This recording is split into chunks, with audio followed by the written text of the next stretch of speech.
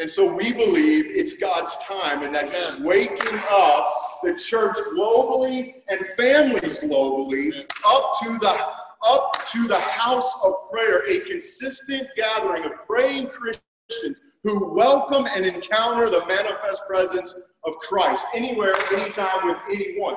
That's the house of prayer that Jesus wants. That's the house of prayer he's coming back for. Amen? Amen. Jesus said when he was on earth, my house will be a house of prayer. He didn't say it might be. He didn't say it should be. He said it will be. That was really weak. He said it will be a house of prayer. And Jesus is coming back for a church. He's coming back for a bride that believes that and builds that. And so that's why we're here together over these 2 days. That's why we in the College of Prayer are working as much as God gives us opportunity all around the world, now in over 90 nations, to see a house of prayer built all around the world. Because this is what changes things. A conference doesn't change things. Maybe a little bit. This isn't a conference, just so you know. We actually hate that word, conference. This is an encounter with Christ. That's what changes things. And so tonight, as we move into our second session, Conquering Prayerlessness, I know this is all about hope, and that title actually sounds a little bit hopeless. And I want you to know where we're going with this is filled with hope. Conquering prayerlessness, because so many of us, if we're honest here, can we be honest tonight? We feel defeated in this. We feel defeated, and it's time for a reset. And that's part of why we're gathered here. We want to give opportunity, place, space, time for you, for me, for us to hit the reset button. To hit the reset button and allow God to work in us so that we feel empowered, we know truth from the Word of God, and we are equipped to build this house of prayer. But the reality is, you can't fix what you don't acknowledge. You can't fix what you don't acknowledge. There's the reality that so many of us are living in prayerlessness. And it's time to acknowledge that. It's time to not acknowledge that one of the greatest travesties of the church today is we've moved so much towards pulpit discipleship, we have no home discipleship. We've relied completely on this stage in the Western culture to do all of the discipleship. We expect to bring our kids here and drop them off on a Sunday, and that's where they get all they need to know about God. There's way more than that. Amen. And it's all built on the house of prayer. Amen. You see, my friends, God, heaven, God, He doesn't respond to your tithes, your talents, your beauty, your skills. Heaven responds to your praying. That's what heaven responds to. This is why we have to have the house of prayer. I love what the prophet Samuel said. He was getting so tired of the sins of Israel, right? And so there's this point where they're like, give us a king, give us a king, give us a king. Samuel was just done with it. He had told him, you don't want that, you don't want that, you don't want that. Yes, we do, yes, we do, yes, we do. And he's just tired of it. So, yeah, fine, take your king. And then he says, even in his tiredness, he says, as for me, far be it from me that I should sin against God by failing to pray for you. Yeah. Even in his frustration with the people, he still knew the sinfulness of prayerlessness. Yeah. Can we be real?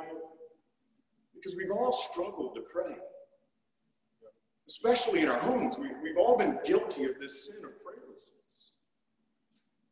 We've all gone through seasons like this. Our churches lack prayer. Our families lack prayer. And often they're connected. We don't have praying churches, so we haven't seen it modeled. So we don't have praying homes, and we don't have praying churches because we don't have praying homes. And it's this terrible cycle. We've got to break that. Amen. Pastors and parents are asking more than ever, teach us to pray. Teach us to pray. We know there's something else. There's something deeper. There's a deeper spiritual life. There's a greater reality to the kingdom of God that I'm missing. And it's found, friends, it's found in prayer. Because prayer is intimacy. Prayer is not a religious obligation. It's a relational invitation. Wow. No. There's no other faith, there's no other religion on earth that offers this kind of intimacy. If you go to the mosque, you're not going to get it. If you go to the temple, you're not going to get it. And not only that, most religions say that if you want to pray, you've got to go here. You've got to go to this place to do it. Jesus says, no, I want to do it right in the middle of your house. Amen. Do you understand the depth of that? The intimacy of that? Jesus doesn't want you taking an hour just to go somewhere so you can pray. He says, I want to come to you right now in the middle of your home, and I want to help you build a house of prayer right here, right now. Amen. And unless we conquer the sin of prayerlessness in us personally, we will never be able to build a house of prayer, let alone a personal prayer life. And in order to develop a fervent and effective prayer life, in order for us to build a Christ-encountering house of prayer, we've got to deal with this sin. Not only exposing it, but, my friends, allowing God to conquer it. To conquer it. Prayerlessness is a sin of omission. You know what omission is? From a legal perspective, it's actually a failure to act. It's a failure to act. Now, obviously, it's not a sin that's going to send you to hell, but it'll make you feel like you're living there. Why? Because we kind of know we should be doing it, but we're not doing it. So then we move into shame and guilt and lies and accusations. See where I'm going with this? We begin to live with that weight. Because the accuser's going to accuse. Look at you. You've been married 5 years, 10 years, 20 years, and you've never prayed with your wife. You've never prayed with your children. Who do you think you are? You'll never be able to do this. You've never started. You'll never do it. You see, we live under that shame and that weight and that guilt. And that's why this sin of omission is so tragic.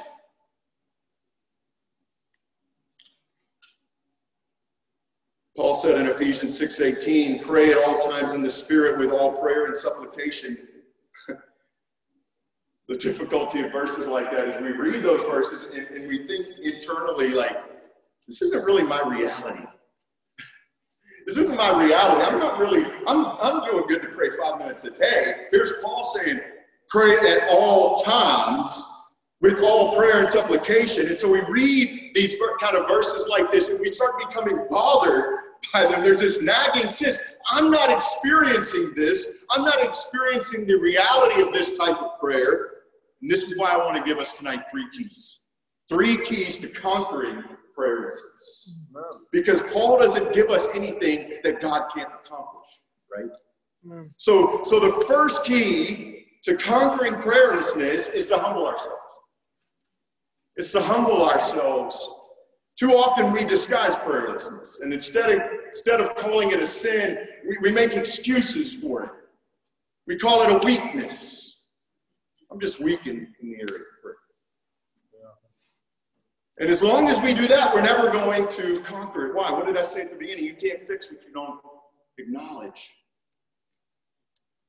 It's time to humble ourselves and acknowledge our prayerlessness, especially in our homes. Friends, I have met so many church leaders who have point blank said to me, I have never prayed with my spouse. I've never prayed with my family. And I got to tell you, that is not God's best. It's not. He's got something better for you. And we're going to talk tomorrow a little bit about the awkwardness and the uncomfortableness of building our house of prayer. Because sometimes it is uncomfortable. But God's comfortable in your uncomfortableness. And so he calls us to build this house of prayer, but we've got to humble ourselves. And the good thing is, the example we see in Scripture is we're not alone in our prayerlessness. You know, Jesus, the night before his crucifixion, he invites his closest disciples to go with him to the Garden of Gethsemane. Here they are in the garden 3 times. He has to come to them. And they're sleeping. They're sleeping. Anybody else ever fallen asleep during prayer? I know I'm not the only one. And here he comes, and I can just imagine Jesus like, man, he's I'm sure he gave him a little love tap. Come on, guys. I'd have gone straight for the ribs. So here's 3 times Jesus comes to them, and he says, guys, couldn't you watch with me for 1 hour? Watch and pray so that you will not be led into temptation. Here's the interesting part of that. So we see their prayerlessness, right? He calls them out on it. He's calling more out of them. But I wonder, friends, how much temptation we've given into because we fail to watch and pray. We fail to watch and pray. Yeah. In our homes, how many fights have happened in our homes? How much conflict has happened in our homes because we fail to watch and pray? So he calls the disciples out. He calls them to the mat on this. They committed the sin of prayerlessness and they knew it. And most of us, if we're honest, we make these excuses for our prayerlessness. I'm too tired. I've run out of time. My kids are crazy. They have so much energy, I can't even get them to sit down for 5 minutes, let alone try to pray with them. I'm too busy doing ministry to spend time with Jesus. No, friends, you're too busy not to spend time with Jesus. You're too busy not to pray. So we make all of these excuses. These become part of our reality. But I pray that the Lord tonight, that Jesus tonight would confront our hearts with the same immediacy and the same urgency as he approached the disciples with in the garden. Could you not watch and pray with me for 1 hour? Watch and pray so that you will not be led into temptation. See, the major roots behind prayerlessness and the reason that we have to humble ourselves, the reason we have to humble ourselves is because of pride and unbelief and idolatry. These 3 roots are too often growing down into the garden of our soul, in the garden of our spirit, and they are choking the life out of us. We have to humble ourselves and acknowledge, yeah, there's some pride. Yeah, there's some unbelief. Yeah, there's some idolatry there. Pride says, I don't need to pray. I can do it myself. But my friends, our self-sufficiency isolates us from a Father who wants intimacy with us. Right. And then there's unbelief. Prayer's not going to make any difference. It won't matter if I pray or not. God's going to do what he wants to do. And I got to tell you something. That is absolutely 100% not scriptural. If you read any part of this book, from Genesis to Revelation, you will see God has ordained and orchestrated his economy and his kingdom to advance through you. Amen. Not the person next to you, you. Not with the title in front of your name or a degree after your name. But he wants to, none of that matters. He wants to advance his kingdom in you and through you, and it all begins in prayer. This is how he has chosen to orchestrate it. In fact, 5 times, at least 5 times in the gospel, the only times we see Jesus actually rebuke the disciples was when he's calling them out on their unbelief. You have little faith. You have little faith. He rebukes them for failing to believe the God who had sent the Messiah that was standing right in front of them. And he calls out their unbelief. Hebrews 3:12 says, take care, brothers, lest there be in any of you an evil, unbelieving heart. I think it's really interesting how the two are connected there, by the way. An evil, unbelieving heart, leading you to fall away from the living God. Falling away from the living God begins with unbelief. Begins with unbelief. And it's often rooted in disappointment with God. I want to acknowledge something here real quick, because the major crisis of faith that I see in the majority of people is disappointment with God. You've prayed something for years, or you've prayed, or you've wanted something from God and you haven't got it. Why don't I have this? Why isn't this my reality, God? Why is Fred blessed and I'm not? Why does this person have this and I don't? I asked you for that. So we allow these disappointments with God to begin to go and move deep into us. Because the problem is, if we don't bring our disappointments to God, and let me just say this, who is absolutely big enough to handle your disappointments. Hello.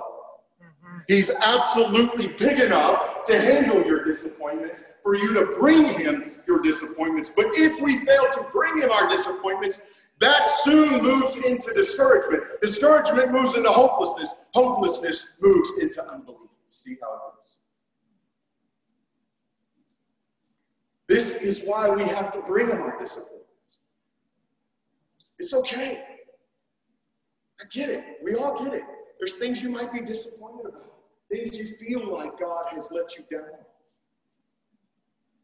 He's big enough to handle that. Don't stay there. Right. Don't keep it to yourself. You see, God can handle disappointment. What he can't handle is unbelief. Then there's idolatry. We put our hope in what we can see, not in what we can't see. See, what idols do is they rob God of his glory in our life. They take the place of God's glory in our life. And the reality is we can make idols out of our skills, out of our ingenuity, out of our competencies. We can make idols out of all that. We can make idols out of ourselves. We can make idols out of other people, robbing God of his rightful place, robbing God of intimacy with us as his children. Now, if we're really honest, we tend to run to books, and we tend to run to conferences, and we tend to run to other people before we run to God. These are all idols, friends.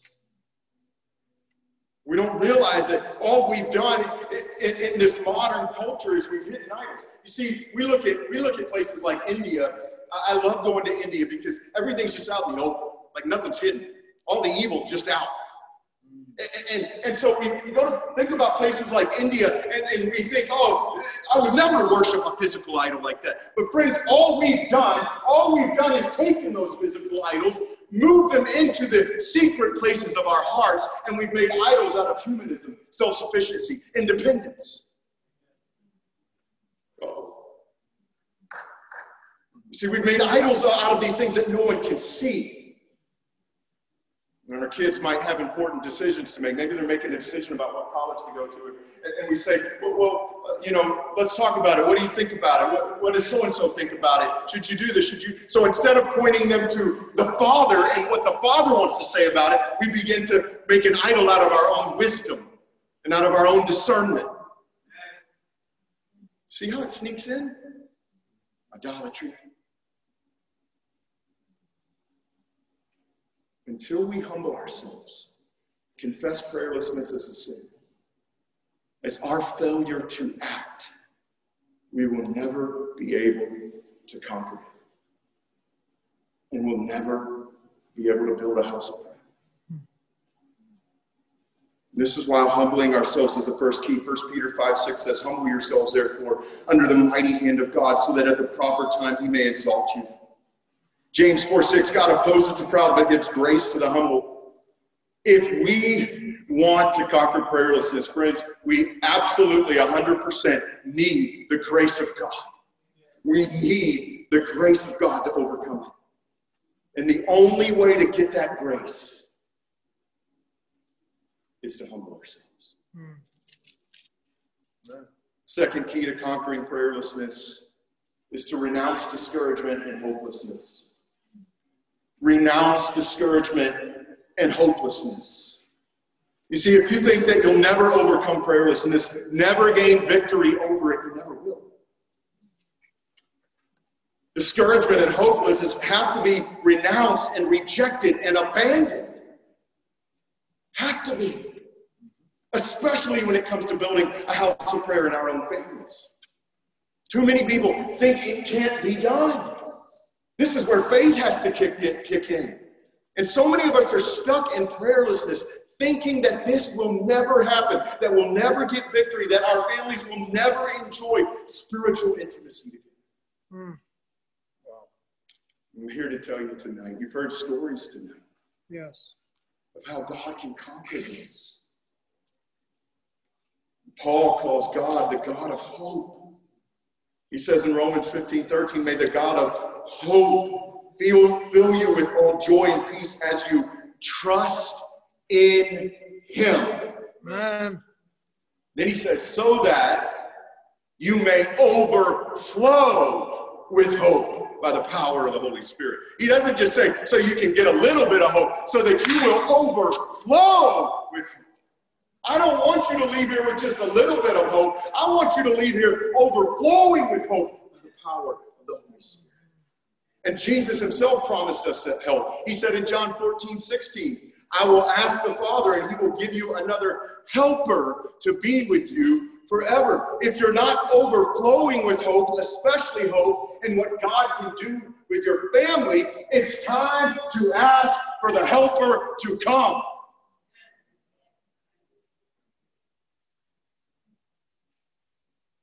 He is the best contractor you can hire to build your house of prayer. You can't do it. I'm just a subcontractor working under the influence of the Holy Spirit. So are you. It's time to ask the helper. And this leads us to our third key to conquering prayerlessness, which is to receive the fullness of the Holy Spirit. Amen. Receive the fullness of the Holy Spirit. The Holy Spirit is a praying spirit. He's a life-giving spirit. That's what the scripture says. And he will conquer prayerlessness in us and in our homes and in our families and teach us to pray. He will bring life to our prayers. That's what he does. In Romans 8:26, Paul says, the Spirit himself helps us in our weakness. Anybody ever feel weak in prayer? He helps us in our weakness, for we don't know how to pray as we should, but the Spirit himself intercedes or prays for us with groans too deep for words. He helps us in our weakness. He's the best contractor you can call. See, oftentimes we move towards prayerlessness because the only thing that's ever been modeled to us with prayer is dry, religious, boring, dead prayer. It's really hard to achieve what you've never seen. I'm going to say that again. It's really hard to achieve what you've never seen or envisioned. And too many of us have never seen spirit-filled, life-giving, Christ-exalting prayer. Wow. Especially in our homes. Praying in the flesh calls on our own ability, calls on our self-effort, our self-will, our self-determination to push past any difficulty in prayer. You see, when we've never had life-giving, spirit-empowered prayer modeled to us, we operate in the flesh.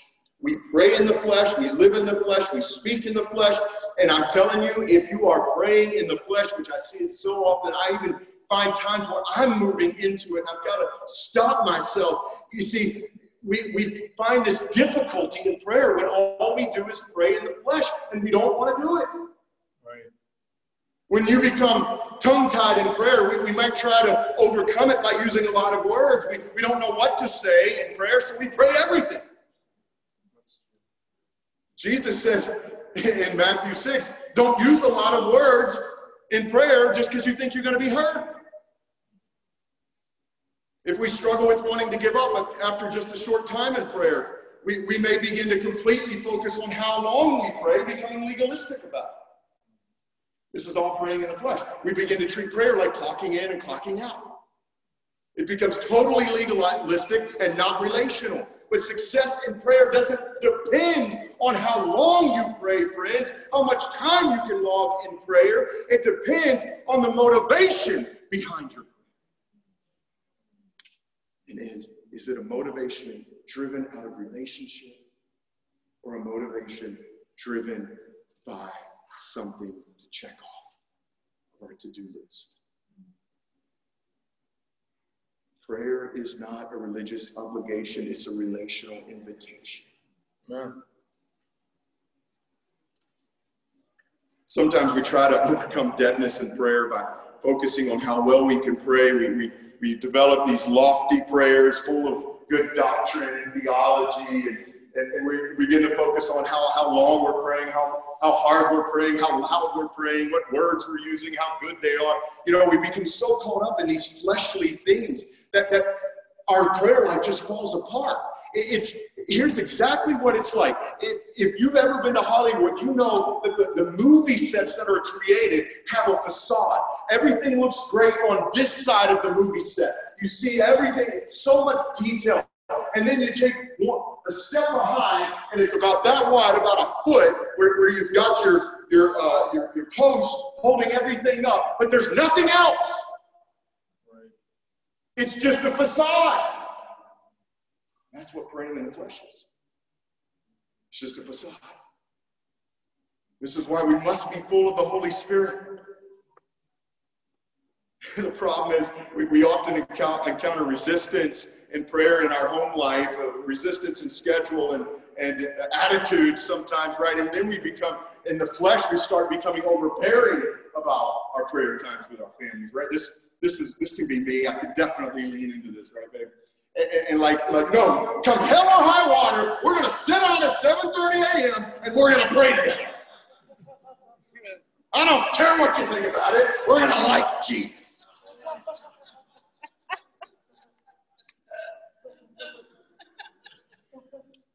That's not spirit-enabled prayer. That's not life-giving prayer. That's flesh. It's a facade. Praying in the Spirit means experiencing the Spirit of life, bringing our prayers to life. Here's the difference. In the flesh, we are pushing our prayers forward. In the Spirit, He is pushing our prayers forward. I want you to think of it like this. It's like a river, right? When we're praying in the Spirit, we are in the current of the river. We are moving with the flow of the river. When we pray in the flesh, it's like we're paddling upstream trying to get somewhere we were never intended to go. There's life to it. There's momentum to it. There's energy to it. Obviously, there's degrees of rapids and currents in any river. And I don't mean to imply that by any means that every time you pray in the Spirit, it's like you're experiencing revival. Just like any river, there's ebbs and flow to it. Sometimes it moves faster, sometimes it moves slower, but it's always moving. It's always going somewhere intentional. And this is what it means to pray in the Spirit. That there's momentum, that there's life, that you know you are moving, that you start off praying in the living room, and 5 minutes later you realize you're in the throne room. That's what praying in the Spirit is. There's a tangible, realistic difference. It doesn't always feel amazing. Sometimes it feels like groaning, like Paul said. Like you're giving birth to something.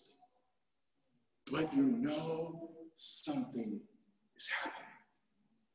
Praying in the Spirit, flowing in the right direction, is increasing our growth, always increasing our growth of intimacy with the Father. If you're not growing in intimacy with the Father, I'm not sure you're really praying in the Spirit. Right.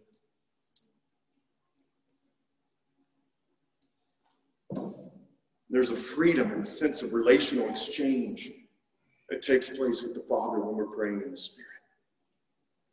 There's something happening. There's intimacy. There's communion. There's fellowship. The Spirit illuminates our mind, our hearts, and grants us freedom of words, liberty of expression. There's momentum that's happening. He gives us a holy boldness to plead the promises of God in the presence of God. And that's the house of prayer Jesus wants us to experience and to live out. That's the house of prayer He wants our families to enjoy. Doesn't mean it's always going to be perfect. Doesn't mean that it's always going to be full of energy. Sometimes we may weep together.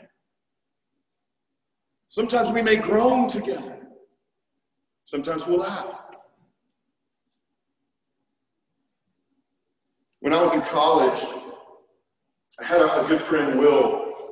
And my senior year, he and I would get together every Wednesday and we'd pray together. And for about the first month or so, maybe first 2 months, it just got bad, like just dry and boring. And I every time he'd come to my room, I'm like, oh, Jesus. Really, Lord, I should not have committed to this. Because what we were doing is every time we'd get together, we would just, me too, I guess, would just talk about everything that was going wrong, all the things that were problematic, and then we'd spend like 5 minutes in prayer. And so there was about 2 months into this, he came to my room, and I was just done. Like, I'm done with this. I don't have time for this anymore. So he comes to my room, I said, listen. When we get together for prayer, here's how it's going to go. We're just going after God. If you've got something to pray about, but I'm going to pray. You can interrupt me. I'm going to interrupt you. We're just going to pray. We're just going to go after God, and whatever happens, happens. He's like, are you sure about that? It's like, yeah, man, let's just go with it. I don't know. Just let's go with it. I can't handle it the other way. So we began to pray, and I'm telling you, from that point on, everything changed. Everything changed. The Spirit of God came in that room. He began to give life to our prayer partnership. We began to see the power of God come every Wednesday. We would see God move. We would see tremendous answers to prayer. Because it became life-giving. It became Spirit-empowered instead of fleshly. Instead of a facade, now we were actually building a house of prayer. And that's what Jesus wants to do in our homes. So I want us to stand together right now because I want to move us into some action steps together.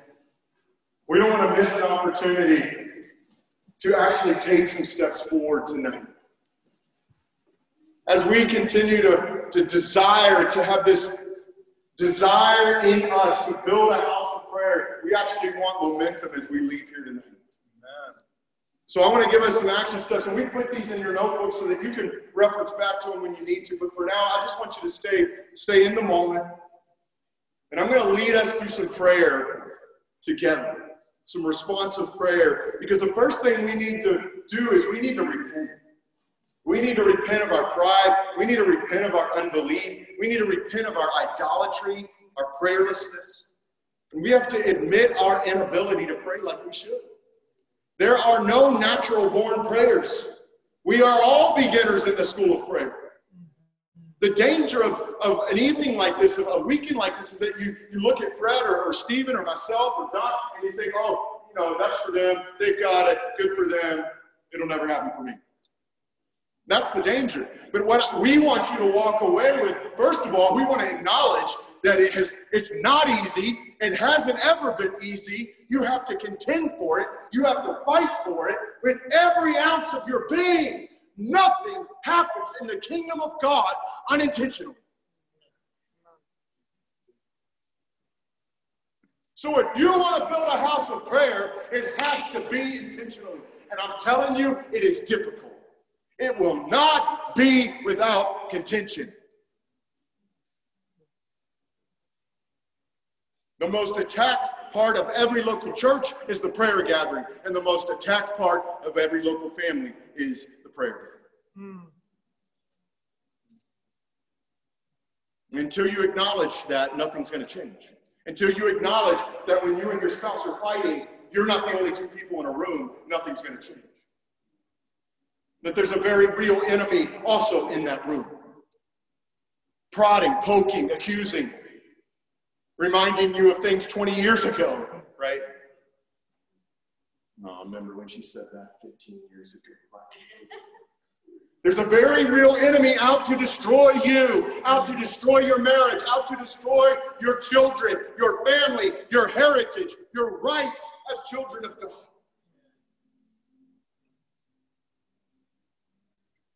And the first thing we've got to do is we've got to repent. Admit that this is an inability and come face to face with our tendency to pray in our own flesh or not at all. Yeah. We have to recognize that prayer is a spiritual activity.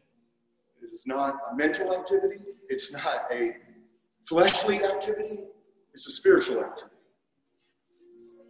The power of the flesh has nothing to do with prayer. Repentance leads us to expectation and anticipation that God wants to rebuild the house of prayer in our families. So I want you to just pray with me right now. We want to spend some time just repenting. I'm going to pause at the end of this and just let you confess some things personally, whatever the Holy Spirit brings to mind. But right now, just let me take a moment to just pray for us. Pray God's protection over this moment. Father, right now we come to you in the name of the Lord Jesus Christ. We acknowledge your presence in this place. And Lord, we do take a moment to submit to God. We submit to you, spirit, soul, and body right now. Every part of us. We submit to you this moment, this time, that it would be fully and wholly yours. Holy Spirit, we ask that you would come and open our ears right now. We want to hear what you, the Spirit of God, is saying to the church, saying to each family. And in the name of the Lord Jesus Christ, I bind every discouraging spirit, every spirit that would cause distraction, disruption, sabotage. In the name of the Lord Jesus Christ, I bind you now. I command you to flee this place. You have no place here. You have no right here. The scripture declares all things are in subjection to the feet of Christ. You enemies of God, you are in subjection to the feet of Christ right now. Spirits of unbelief, go in the name of the Lord Jesus Christ. Spirits of distraction, go in the name of the Lord Jesus Christ. Spirits of hate, disappointment, discouragement, hopelessness, go in the name of the Lord Jesus Christ right now. Holy Spirit, we invite you. We invite you. We invite you. We receive your presence, your power in this one. Right now, I want you just to repeat this after me. Father God, I humble myself. Father God, I humble myself. I confess my sin of pride. I confess my sin of pride. Loving Father, I repent of my sin of unbelief and idolatry. Loving Father, I repent of my sin of unbelief and idolatry. I renounce the sin of prayerlessness. I renounce the sin of prayerlessness. I renounce discouragement and hopelessness. I renounce discouragement and hopelessness. And I receive your forgiveness in the name of the Lord Jesus Christ. I receive your forgiveness in the name of the Lord Jesus Christ. I declare that you are the God of hope. I declare that you are the God of hope. I receive an overflow of hope by the power of the Holy Spirit. I receive an overflow of hope by the power of the Holy Spirit. Right now, just take a moment, hold out your hands, and receive forgiveness. Receive. Let him impart the gift of forgiveness to you. In the name of Jesus. Thank in the you, name God. of Jesus. Lord, impart grace. Grace, grace, grace. I see the Lord right now in this moment just like putting presents in people's hands. It's the grace of God. He's putting grace in your hands right now.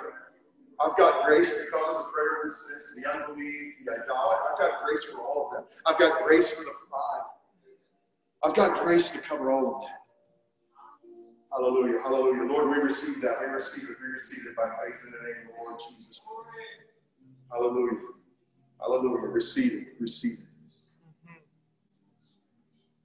Now we want to take a moment to rebuke and resist the devil. We want to take a moment to come against the enemy. Oftentimes the enemy gets a foothold in our prayer life. I said it before, it often starts with disappointment that we don't confess to God. Disappointment that he's big enough to handle. And so that begins to silence our prayer life. Our prayer lives go dormant. Chokes the life out of our prayer life. And we don't want to have any influence or ground that's given to the evil one. Right. So we're going to stop in prayer right now. We're going to resist the devil. We're going to rebuke the devil. We're going to tell him to go. We're actually not praying right now. So I want you to open your eyes. We're actually taking our authority under the leadership, lordship, apostleship, and shepherdship of Jesus Christ. Under the power of the Holy Spirit. Everyone in this room, if you are a follower of Jesus Christ, you have authority. Amen. So don't look at me. I don't want you looking at me when we're about to do this. I always look at the floor most of the time because the scripture says all things are in subjection to the feet of Christ. I don't want to give Satan more than he deserves. I want to look at the floor. Let him know where his place is. So I want you to follow after me right now. Satan, I bind you in the name of the Lord Jesus Christ. Satan, I bind you in the name of the Lord Jesus Christ. For it is written, submit to God, resist the devil, and he will flee from you. I recognize your efforts to hinder my prayer life. And I specifically bind the spirits you've set against me. The spirits of pride, unbelief, and idolatry. I command these spirits to be gone from me now. Never to return. The scripture says all things are in subjection to Christ. And you are in subjection to the feet of Christ. Never return to me again. I am free from you now and forever. In the name of the Lord Jesus Christ. Hallelujah. Hallelujah.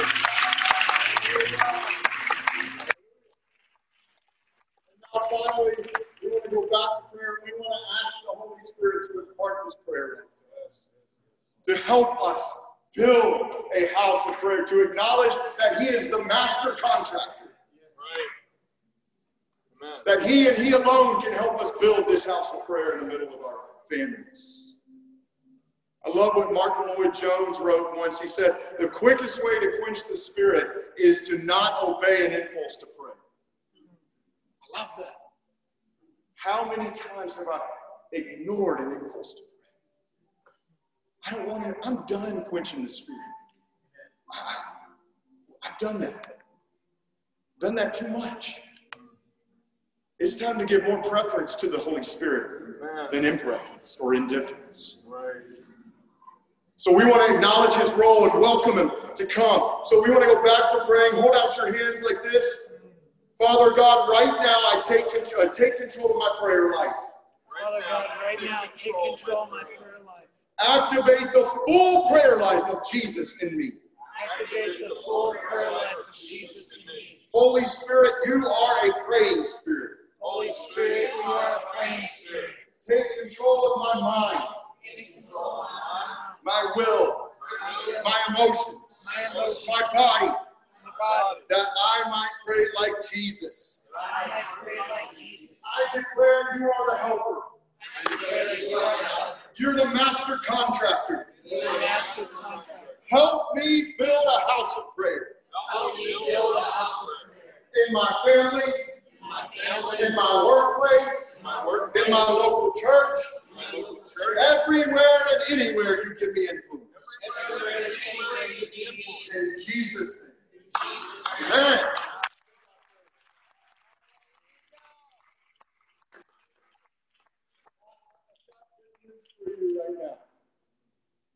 You see, when Jesus was with His disciples in the garden and He confronts them for their prayerlessness, He doesn't just leave them there. He doesn't just, I'm done. Done with it. Now He calls the best out. And not only does he call the best out of them, he's crucified, he rose again, and then he teaches them on the kingdom of God. Once he's risen again for 40 days, he teaches on the kingdom of God. That's what the scripture says. And then before he ascends to his upper room in heaven, he tells them, he commands them to go to their upper room on earth. And not only does he command them to go, he promises them a gift when they go.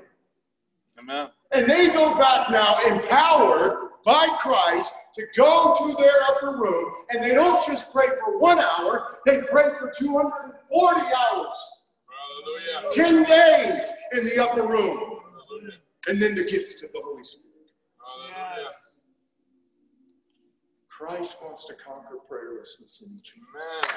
Amen. He wants to send us to our upper room, our house of prayer here on earth, to empower us under the influence and leadership of the Holy Spirit to build something that won't just change you now, but will change the generations from here forth in your family, in your lineage, now and forevermore.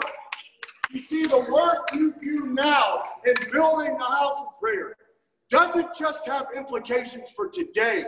It has implications for the generations to come. Amen. That's why this is so important. Hallelujah. That's why I'm grateful for a grandfather who took this serious, Wow. Hallelujah.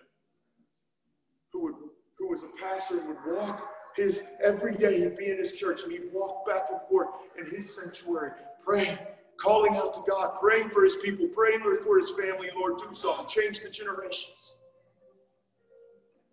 When he passed away, he had planted this grove of pecan trees, like 100 pecan trees when he was a little boy. I was just walking the day of his funeral through that pecan grove, and I'm just praying, and all of a sudden, I just felt the Spirit of God come on me, and this mantle come on me. And then the Lord just said, I'm giving you some of his mantle. Hallelujah. You see, that's the house of prayer that Jesus wants to build, that transfers mantles. Changes generations. That's the house of prayer I want to leave for my 3 girls. That's the house of prayer I want to invite them into. Amen. And we're committed to building. It's not easy. It is really hard. Satan's going to fight like hell against you. What are you going to do?